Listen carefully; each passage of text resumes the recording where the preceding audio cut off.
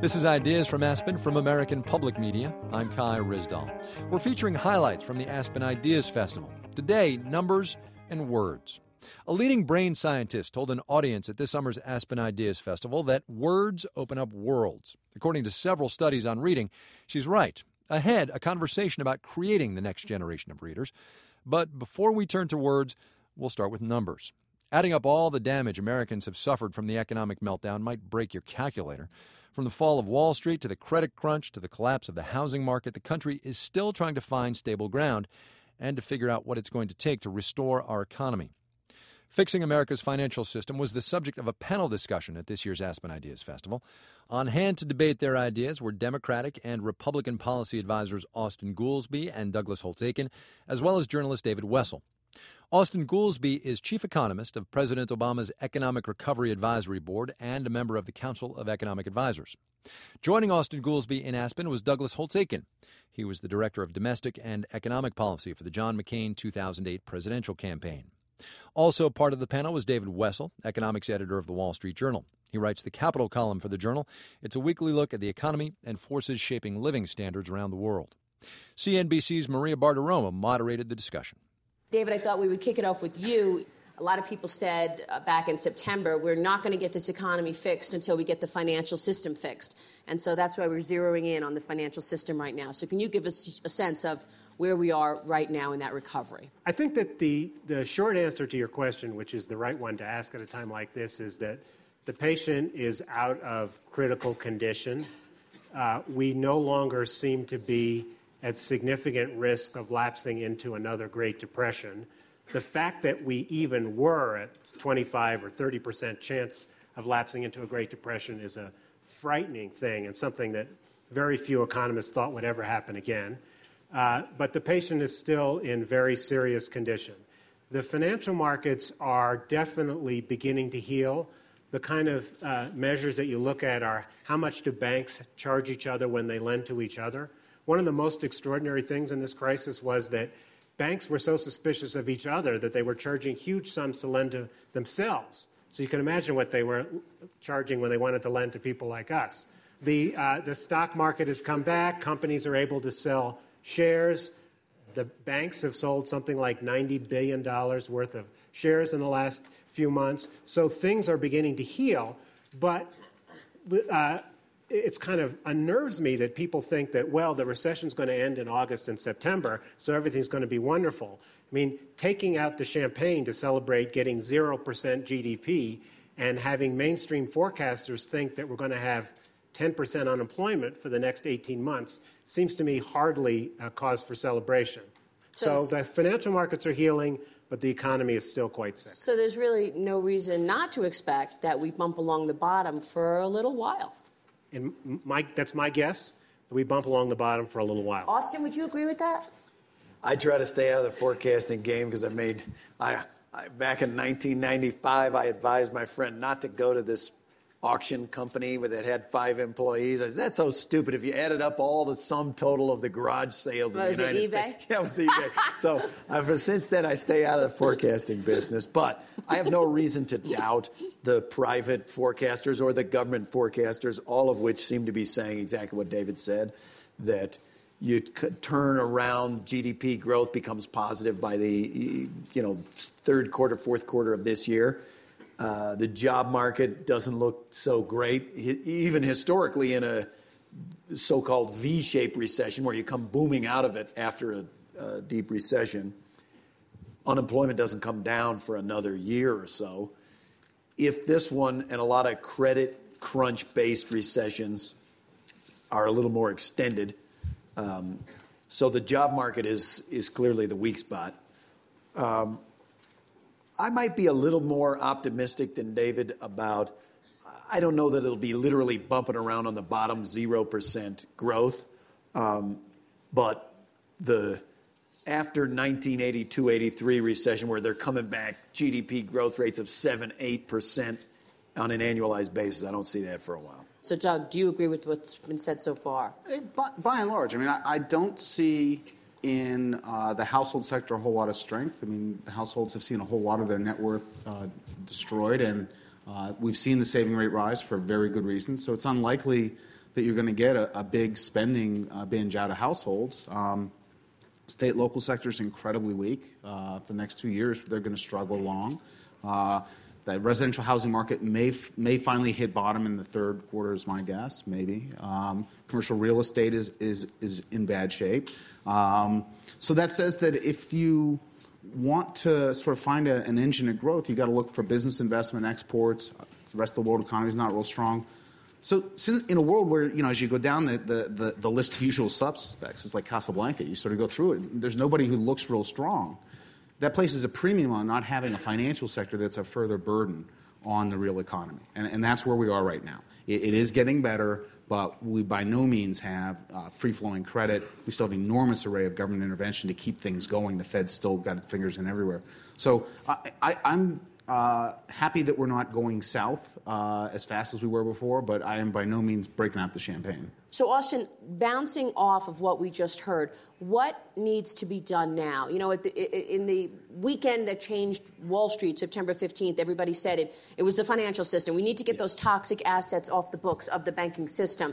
And then it was, well, wait a minute, we really need to see the housing market stabilize. And then it was, well, really, it's all about consumer spending and it's all about consumer confidence. So what do you think it is that the administration can do to further help this healing process? With housing, I think it was overstated, the view that you had to put the focus solely on the financial system to fix it before anything could recover. I think that was way oversold, partly by the financial sector itself. That has proved not to be the case. It proved to be the opposite. As the rest of the economy started doing a little better, the toxic assets didn't seem as toxic. The markets, when there was some elimination of uncertainty, they recovered a bit. The banks were able to raise their own capital. I think everybody was pleasantly surprised that they were able to raise as much money as they could, that when they did the stress test, it laid out, you can argue about should the stress test have been tougher, but it gave clarity under these conditions. Here's how much money they would need. And the amount of money they would need was smaller than what people had thought. The housing, I also think, is overstated. There is a school of thought that says until you see house prices return and construction restart, new house construction, we can't recover. To that, my view is you would have to see that if we were going to return to the same kind of economy we had before this crisis. But we know that was an economy that was driven by a housing bubble. And I don't think that's coming back anytime soon. You got a massive stock of vacant homes throughout the country, even bigger in certain areas. So I don't see I think it's very difficult for house prices to come back in that environment. I think what Doug said is right, that now what we're turning to business investment, net exports, personal consumption as the three areas that you want to be watching that would bring back the economy, as it were. And it's by no means the rosy scenario, but there's certainly more optimistic things. And you cannot overstate how bad the fourth quarter of 2008 and the first quarter of this year were epically bad. And the Depression, if you unpack the statement, could it be the next Great Depression? What was the Depression? It was a financial crisis, a very serious financial crisis, plus serious recession, plus then a series of policy mistakes that led the financial system to fall apart. And it's basically a deep recession that it doesn't cure itself. You don't get out of it. And we were really on the precipice of being in that same situation.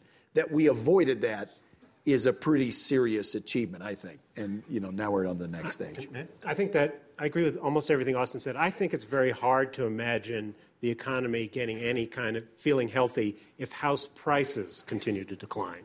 They don't have to go up, and we don't have to have a lot of that. But I think that because falling house prices make people feel less wealthy, they spend less, and I think because they're bad for the toxic assets.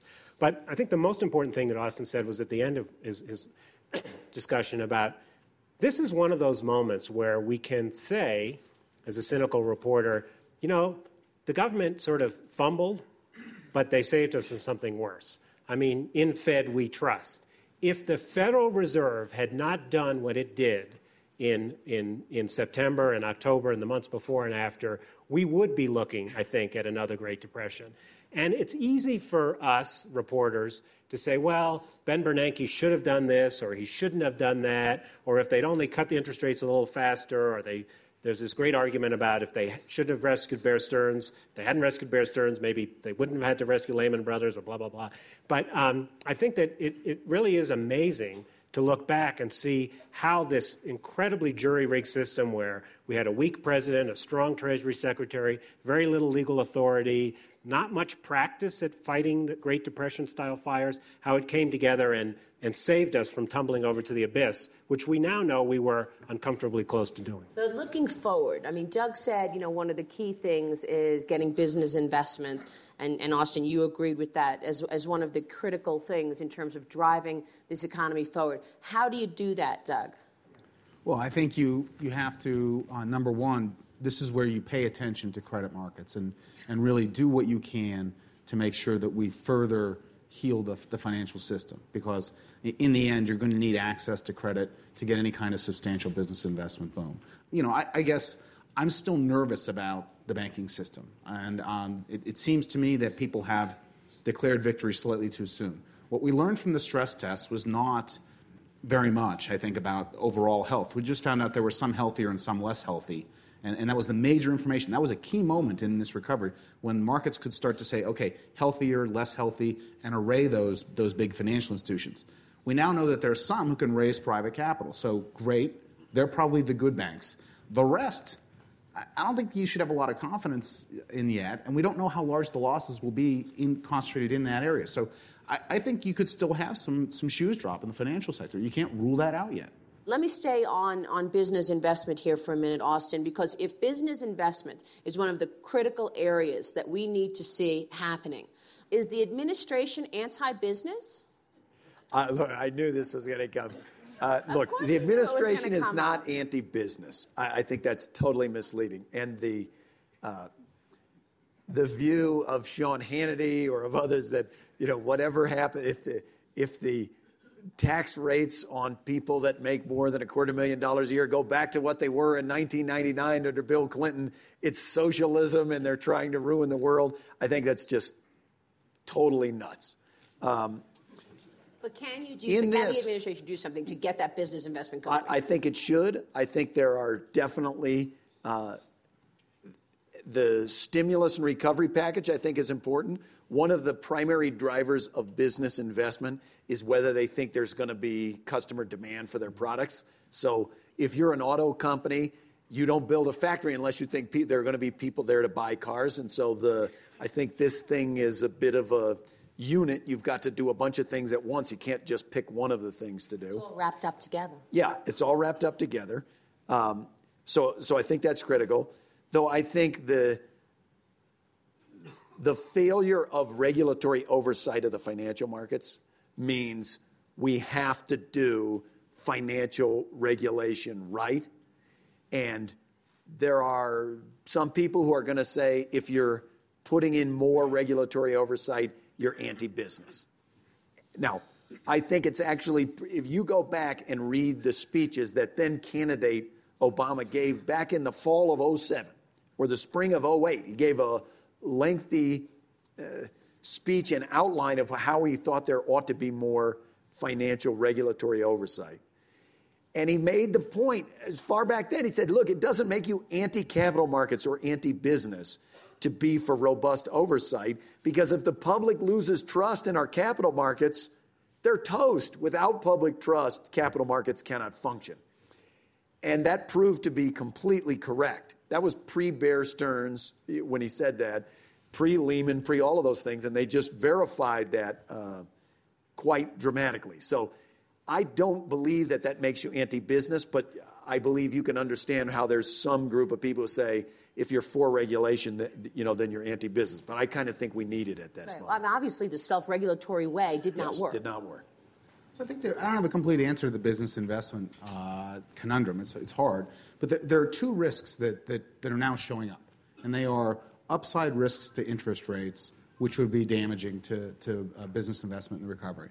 And the one upside risk comes from the budget outlook, which is objectively just awful. And that's not this year or even next year.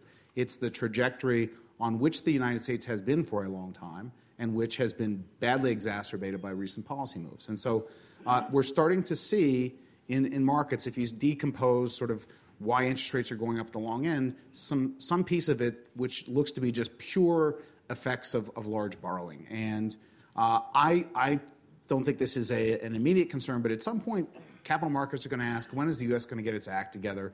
And in the absence of demonstrable efforts to do that, I think we run a risk there. And the second is really more, if you're a geek, is really sort of interesting, which is the inflation risk that some market participants see, but which all the people who actually have something to do with it, notably the Fed, do not. And so there's this big war right now between the markets who say, God, look at all the money the Fed has printed, and they'll never be able to unwind all this, and this is going to be so difficult. And the Fed, which looks very closely at models, and in particular the gap between what the economy is capable of producing and what it's actually producing, so enormous slack. And they just say, look, you're wrong, and you will learn that the Fed is right, and inflation is nothing to be concerned about. But if the Fed loses that horse race, you get inflation expectations, you get a spike in interest rates. And those are two things that I think are worth watching at the moment. I think there's one other thing, which is if businessmen believe that it's the policy of the U.S. government that they shouldn't be able to make money, it's going to be hard to get them to invest.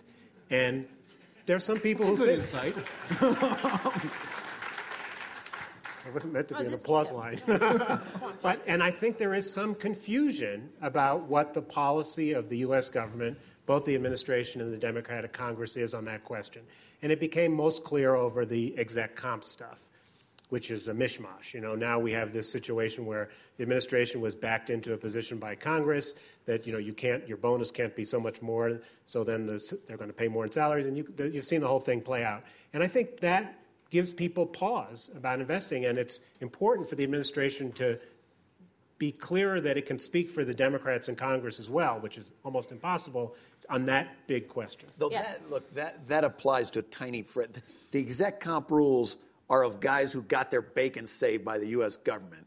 And while you're taking billions of dollars from the U.S. government, we can argue about whether the rules should have been more sensible or should have been done a different way. But this is not a guy who's starting a company in Silicon Valley is not taking TARP money. This doesn't apply to them in the slightest way. But don't you agree that there's been some perception that it's not cool to make money? Well, look, the compensation czar came on my show, and I said to him, look, are you going to be just dealing with TARP companies, or are you looking at all companies? He said, I'm going to put recommendations on the table for all companies when it comes to compensation. Just recommendations, but that does set the tone.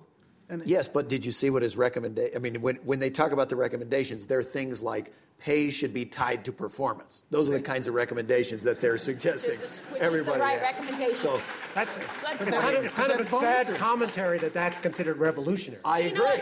I agree. And that's my point. To say that is not anti-business. I can't. This is the inverted world that we're in, that we've gotten into an environment where people are getting paid for the total opposite of performance. If I could spell it backward, whatever it is. And that's not pro-business, okay? Yeah. And so I really think that the president has been, from day one and even before he took office, totally focused on how do you get to the economy growing again, and how do you turn this around and avoid this terrible outcome. That is pro-business. You need to have regulatory oversight again for the financial system, for public trust to return. That's pro-business. It doesn't make you that. It's a totally antiquated idea that any time you say there ought to be regulation, that's anti-business. We've just gone through the thing to prove that's not true. You're absolutely right. I mean, when you're talking about compensation, I agree. I mean, this whole issue has unnerved so many people, and it's sort of the issue that gets everybody just so nervous and excited, the populace. So that's really why this has become such a critical hot-button issue. But there are other things, like taxes. I speak with a lot of CEOs, people who are managing businesses around the world and based in the United States, and they say the idea that you want to tax profits, international profits, the profits that are coming from international economies, is totally backwards. Look, on taxes, I'll say two things. The economy did perfectly well in the 1990s under Bill Clinton, when the rates were modestly higher than they are today. Very well. If you think that cutting taxes at the highest end of the distribution and for the biggest corporations is the magic elixir for growth, then somebody explain what the hell just happened in the last 8 years, because we did it more than ever before, and here we are. So, I mean, rather than waiting for Jack and his magic beanstalk beans to grow us out of the thing, I really don't believe that if the top marginal tax rate went up by 4 points, that would be socialism or would bring to a halt the growth of the economy, particularly because we got into a situation in which ordinary Americans' income became divorced from the growth of the overall economy. So on all record in U.S. history that we have records, the growth of inequality, for example, in the 1980s, the bottom went down, the top went way up, but the broad middle class was tied directly to how the economy did. If we're in a boom, they're doing well. If we're in a recession, they're not doing well. That relationship was ultimately broken over the last 8 to 10 years. So we go through the first boom in American history where the median family income falls by $2,000.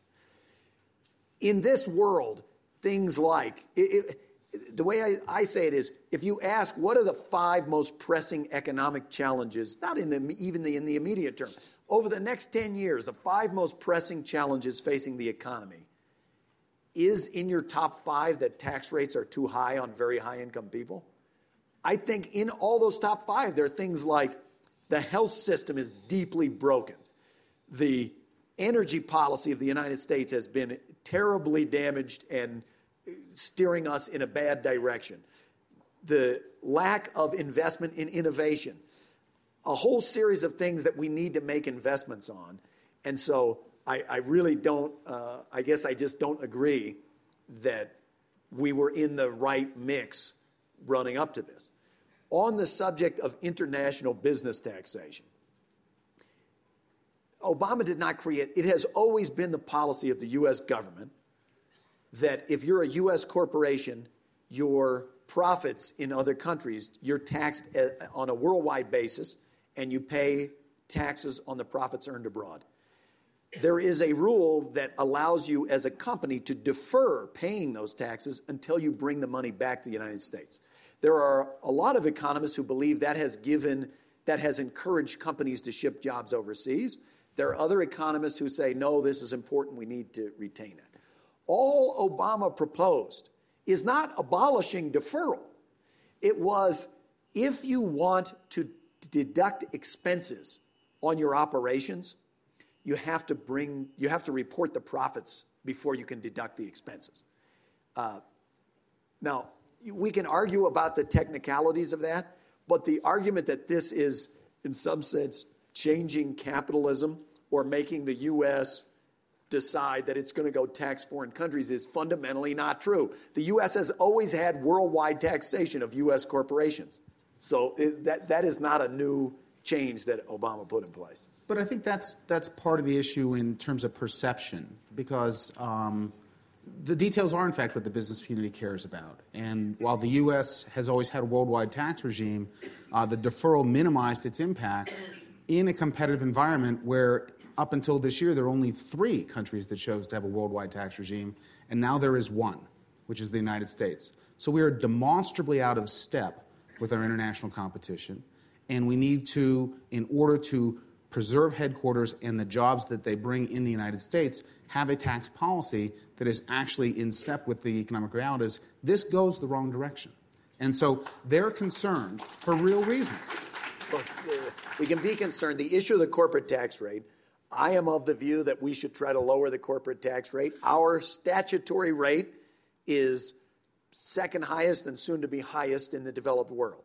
But our actual taxes paid, if you look at the amount of taxes paid by the corporate sector, are the fourth lowest in the developed world. Why is that? I don't And the reason is we have more deductions, exemptions, we have more debt, and interest is deductible. And so we have the highest variability in tax rates across companies within the same industry of any country in the world.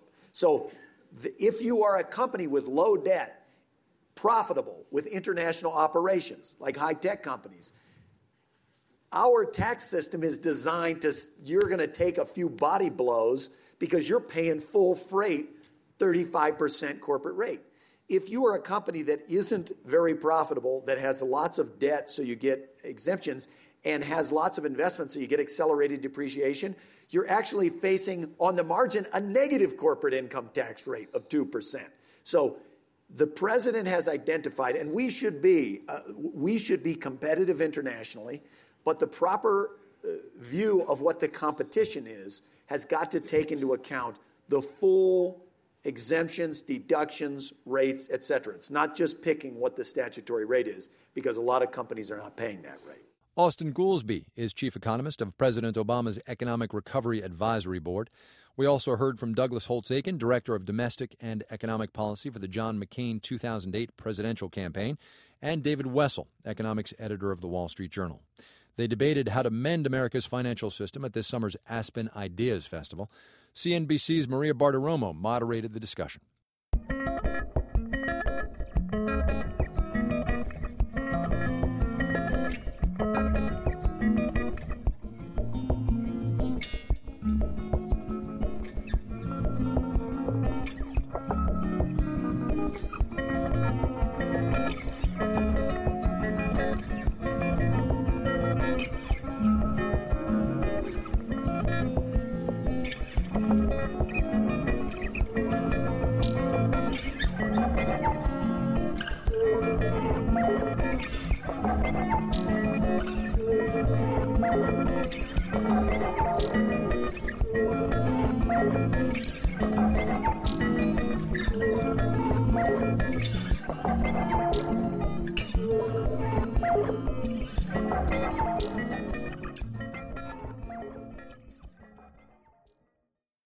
This is Ideas from Aspen from American Public Media.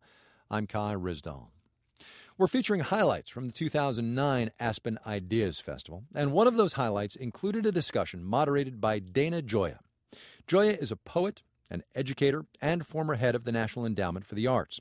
He's currently director of the Harman Eisner Program in the Arts at the Aspen Institute, and here he is kicking off a discussion titled, Why Learning to Read is More Complicated Than You Think. For 7 years, I was the chairman of the National Endowment for the Arts. And during that time, to my surprise, I made reading one of the major issues that we did, which was essentially a voluntary adult reading. The reason is that when we looked at the considerable data that we had, and when we gathered all the data that the federal government had, we saw among American adults a bifurcation. There are essentially two, in gross statistical terms, groups of American adults. One works, shops, and comes home and watches entertainment. They have almost no involvement in civic life, in cultural life. And there's another group that does everything that the first group does, but it reads as well. And we discovered that that group does 3 to 4 times, which is 300 to 400% more volunteer and charity work. They vote at overwhelmingly higher levels. The readers exercise at twice the level of the non-readers. The readers play sports at twice the levels of the non-readers, attend sporting events, cultural events, et cetera, et cetera. When we pulled together all of the data that the federal government had on reading, which was 47 reports, any of you who have used 47 different statistical bases will discover that they never agree. Unfortunately, in this case, all of the data agreed, which said that the ability and the willingness to read well was an overwhelming determining factor in the educational success of people, their economic success, their cultural involvement, their civical involvement, and insofar as we could measure it, often their physical health. These people indulged in healthier rather than less healthy behavior. Because of this, the topic we're talking about today with these three distinguished panelists is of enormous importance, which is how do we create the next generation of Americans who can and will read. We have immediately next to me Margaret Spellings, who I first met when she was the domestic policy advisor at the White House. She was soon brought in to be U.S. Secretary of Education, where she oversaw and managed No Child Left Behind, which is a program which has had measurable success in improving the reading scores of primary school kids, although it has also been a program which has been very controversial in some quarters for other reasons. Next to her is Patricia Kuhl, who's a professor of speech and hearing sciences at the University of Washington. She is the Bezos Family Foundation Endowed Chair in Early Childhood Learning and the co-director for the Institute for Learning and Brain Science. And then finally, in the far corner there, is Claiborne Barksdale, who's the CEO of Barksdale Reading Institute in Oxford, Mississippi, which seeks to improve the reading skills of children in the early grades. He is a lawyer who has also had experience as a teacher, and he's the president of the board of the Children's Museum of Mississippi. What I've asked is each of our participants to be able to make a short statement outlining some of the issues they'd like to talk about. Margaret Spellings. Okay, Dana, thank you. I know you're not ever supposed to answer the question that's been asked if you're involved in public policy and politics, but I'm going to do that. It says, the title of this session is called Why Learning to Read is Harder Than You Think. And it's because it's one of the most complicated things that the human brain ever has to do, and I'm certainly not going to try to out-science Pat Kuhl, who's one of the leading researchers and thinkers about the brain in our country. But it involves lots and lots of different sorts of things, including background knowledge and vocabulary, language structure rules, verbal reading, decoding, spelling. It is a complicated task. And our young children in our schools at the first and second grade level need to be learning about 800 or more words a year. That's 2 a day. And in grades 3 through 8th or so, they need to be learning 2,000 to 3,000 new words a year. That's 6 to 8 words a day. And when you think about that in your own context, how many words did you learn yesterday? And so it is a lot for kids to master and get a grip on and do. Now, Dana mentioned No Child Left Behind, and I am a big what gets measured gets done person. This law said we're going to test every kid in reading and math. We're going to find out how they're doing. We're going to disaggregate that data by race, so special education, poverty, and so forth, and we're going to report that. That has proved to be an uncomfortable process for many. That's the bad news. The good news is we're finally out of denial and we know much better where we are. The bad news is about half of our African American and Hispanic kids read on grade level. 80 million adults in this country are functionally illiterate. I mean, we have problems. So what are we going to do about it? You all know, because we're in such a quick time pace here, why this is bad for America and why this is bad for individuals. So from a public policy point of view, in my mind, you can't really separate an emphasis on reading and research-based practices from data, from information, until we find out where kids are and where they're not, and be very precise about what kind of educational cure or intervention they need. It's much, much harder to solve for these issues. One other quick point I want to mention, because we'll get into resources, I'm sure. When President Bush showed up for the job on the first day, the federal government spent about $300 million on reading. Part of No Child Left Behind, it's well known in education circles, was a program called Reading First that was a $1 billion, more than tripling of reading investment in our schools. The Congress has recently zeroed that out for a variety of reasons, while they have nearly doubled funding for Title I and special education and lots of other things. So there's lots of money in the pipeline at the moment, But one of the things that I think that suggests from a policy point of view is it makes paying attention to these issues at the state and local level very, very important. No longer will we have the opportunity from a federal policy level to say, this is what research-based practice looks like, and this is how you do it. This is how you get results. So this game is becoming more of a ground game at the state and local level. So with that, I'll conclude. Pat. I'm a brain scientist, and I'm interested in learning over the lifespan, but particularly in the first 5 years. And my specialty is language development. And what I want to tell you today is that reading starts in the crib, with the child's interest in the sounds and the words and the kinds of language that we're using to talk to the babies. And we're going to make 4 points today that I think are good take-home messages. And the first one is that the baby's brain and its response to sound makes a difference. The second one is that the environment makes a huge difference. How we read and talk to children from the beginning of life to the time when they're entering school and wanting to read makes a difference. The third point is it matters what language you're trying to read in.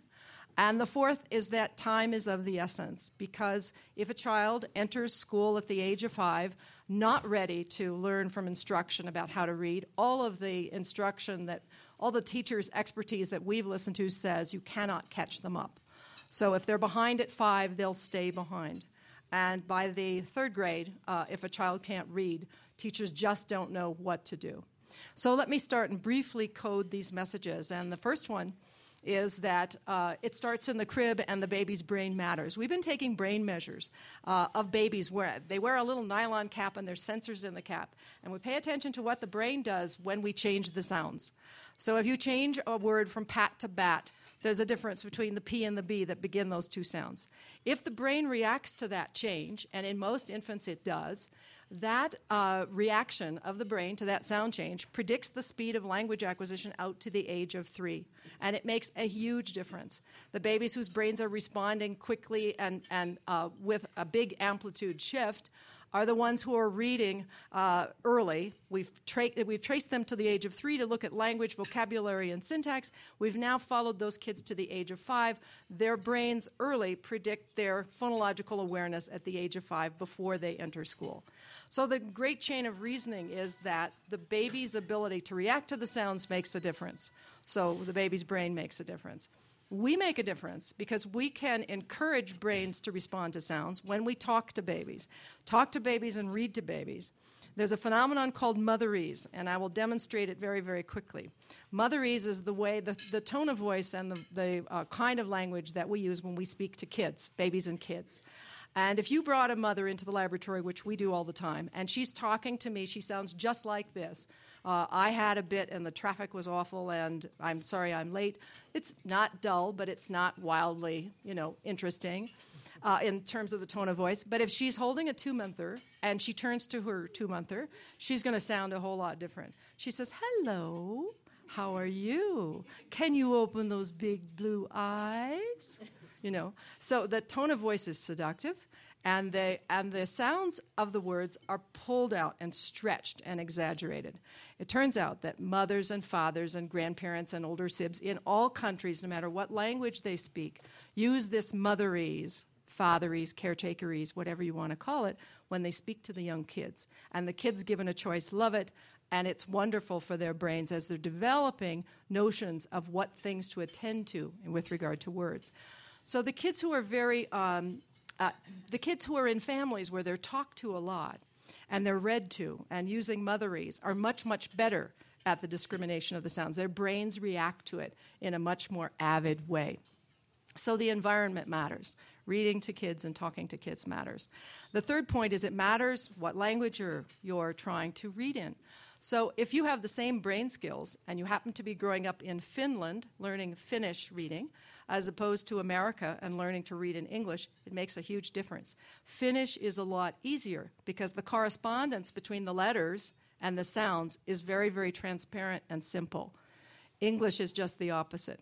So the difficulty in reading and the frequency of dyslexia for a child with the same brain skills is much lower in Finland than it is in the United States. That's just a fact. And you can stack up the order of reading difficulties and dyslexia by looking at the complexity of the correspondence between sound and orthography. So that's point 3. Point 4 is it does matter. There's a critical period in the development of language and reading. There are critical periods having to do with when the brain is ready to learn things of a certain kind. Language and reading they are classic examples of the critical period. So it does matter that our 5-year-olds come into school ready to read. And when the teachers are telling us that they don't know what to do to catch them up and they really can't, they mean it. It isn't because they have poor teaching skills. It really is difficult to catch them up. So that's my message. Claiborne? The coincidence of poverty and the difficulties of children's reading are absolute. And this is not a discussion about poverty, but it is a recognition that children who come from impoverished backgrounds are not spoken to as they need to be, as richly and frequently. Wonderful seminal work called Meaningful Differences by Hart and Risley projected that a child in a family of poverty, by the time he or she gets to kindergarten, will have heard 30 to 40 million fewer utterances than a child reared in a professional home. So you have the quantity. The quality is also much worse. The incidence of affirmation in the professional family is much greater. The encouragement, the questions, as opposed to the negative directives, which form the preponderance of language if you're reared in poverty, i.e., sit down, shut up, don't do that. So the child is reared in a dearth of language, a dearth of affirmation, and begins kindergarten at the age of 5 significantly behind in vocabulary, knowledge of the world, phonological awareness, in every telling predictor of their subsequent success. I think clearly what we as a nation need to do, I would say 2 things. I'll go ahead and jump on out there. We've got to have quality early childhood education in this country. I'm not talking a la Socrates that it be mandatory. I'm saying that it be available and that from the moment a child is in an out-of-home setting, he or she is being bombarded with that cognitive stimulation that they need so that the brain flourishes. Secondly, we have got to pay our teachers and our principals not just more, a lot more. We need to attract the best and the brightest into education because our future depends on it.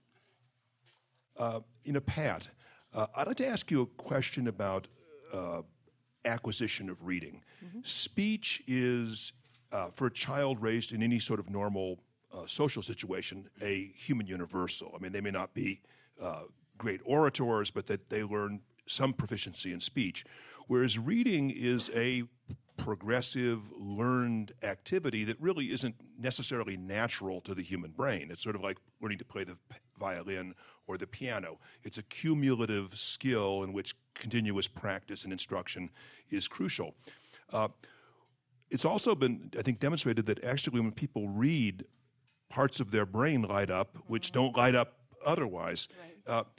What cognitively is involved when a child moves from oral culture into written culture? And how does neuroscience help us understand that to be able to instruct them better?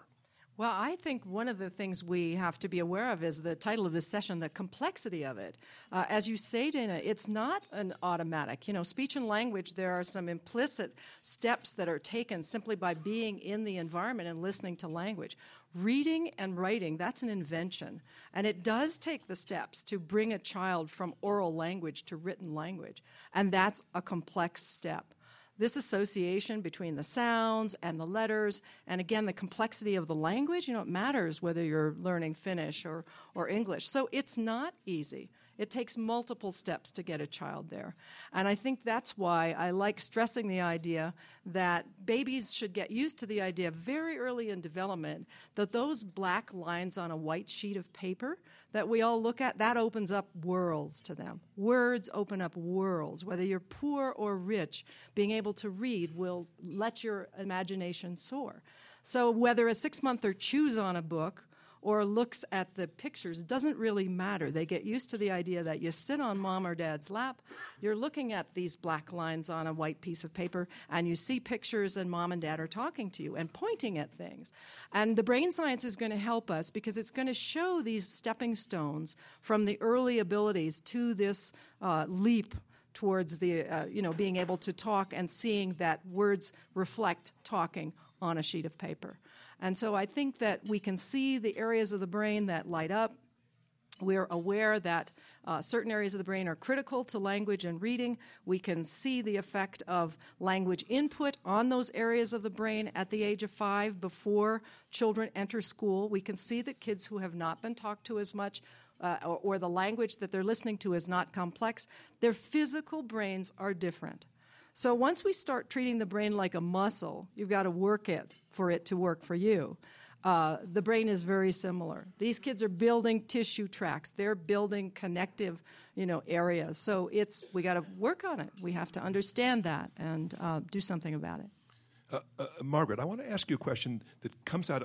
Like you, I love data, and because data gives you some sense of objectivity from your own opinions. And one of the interesting things when you look at reading proficiency in the United States right now, it seems as if over the last decade we've done a better job with 7-year-olds, with 9-year-olds, with 11-year-olds. By the time we get to 13, we're just barely holding on to flat scores. By the time we get into the teenage years, we see this terrible drop-off.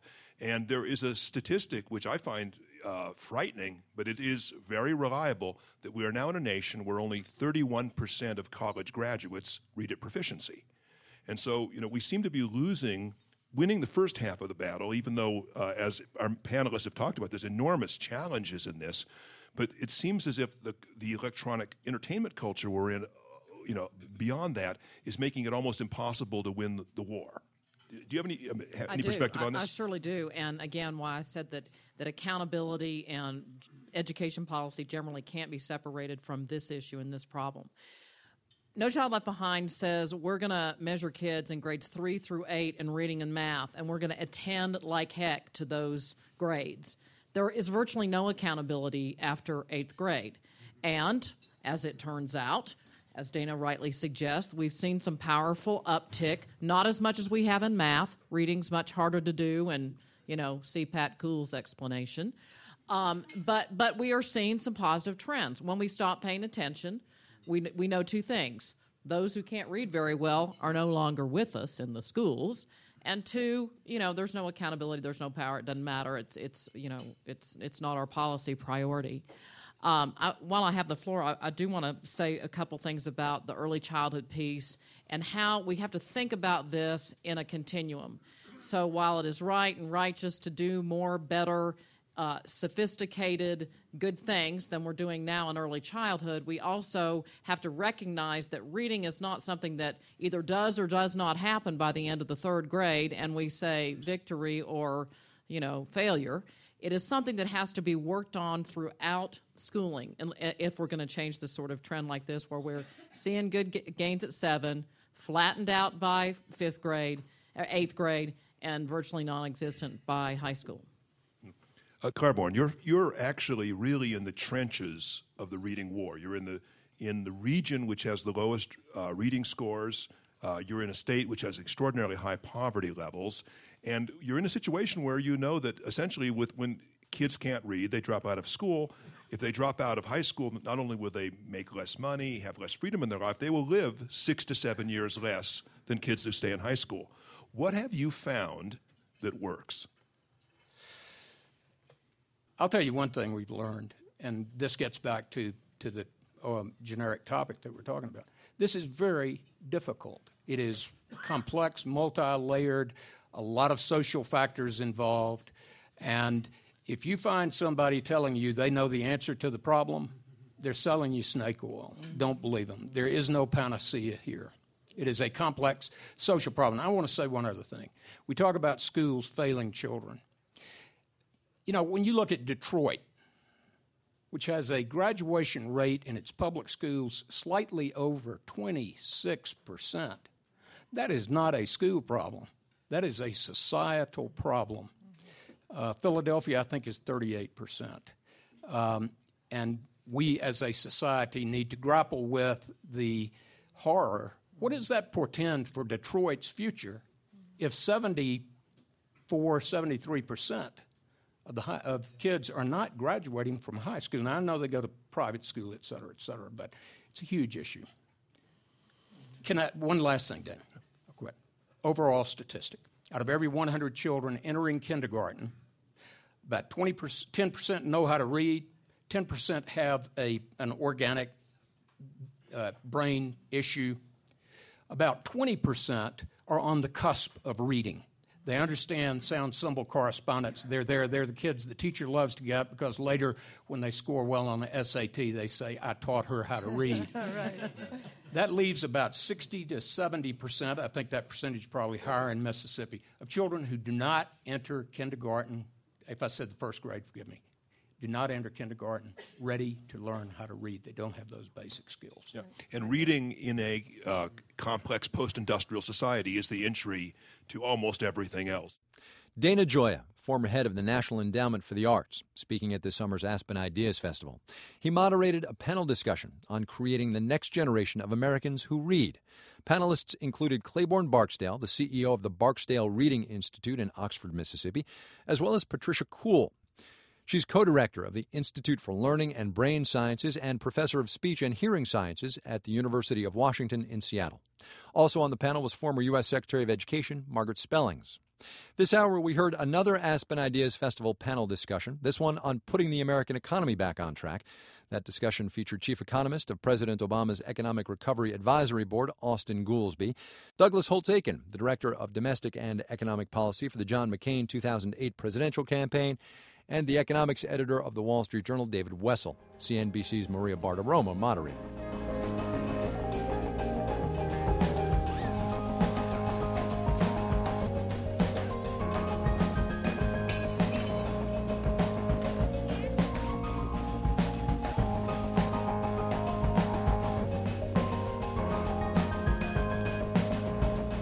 If you missed any part of this program, or if you'd just like to hear it again, you can download the podcast. Go to the iTunes podcast section and search for Ideas from Aspen.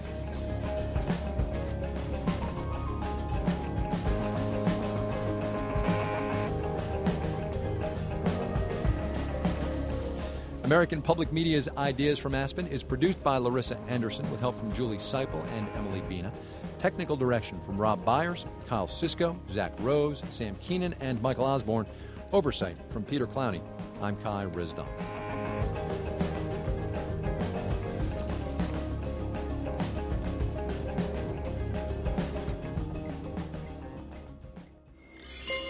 American Public Media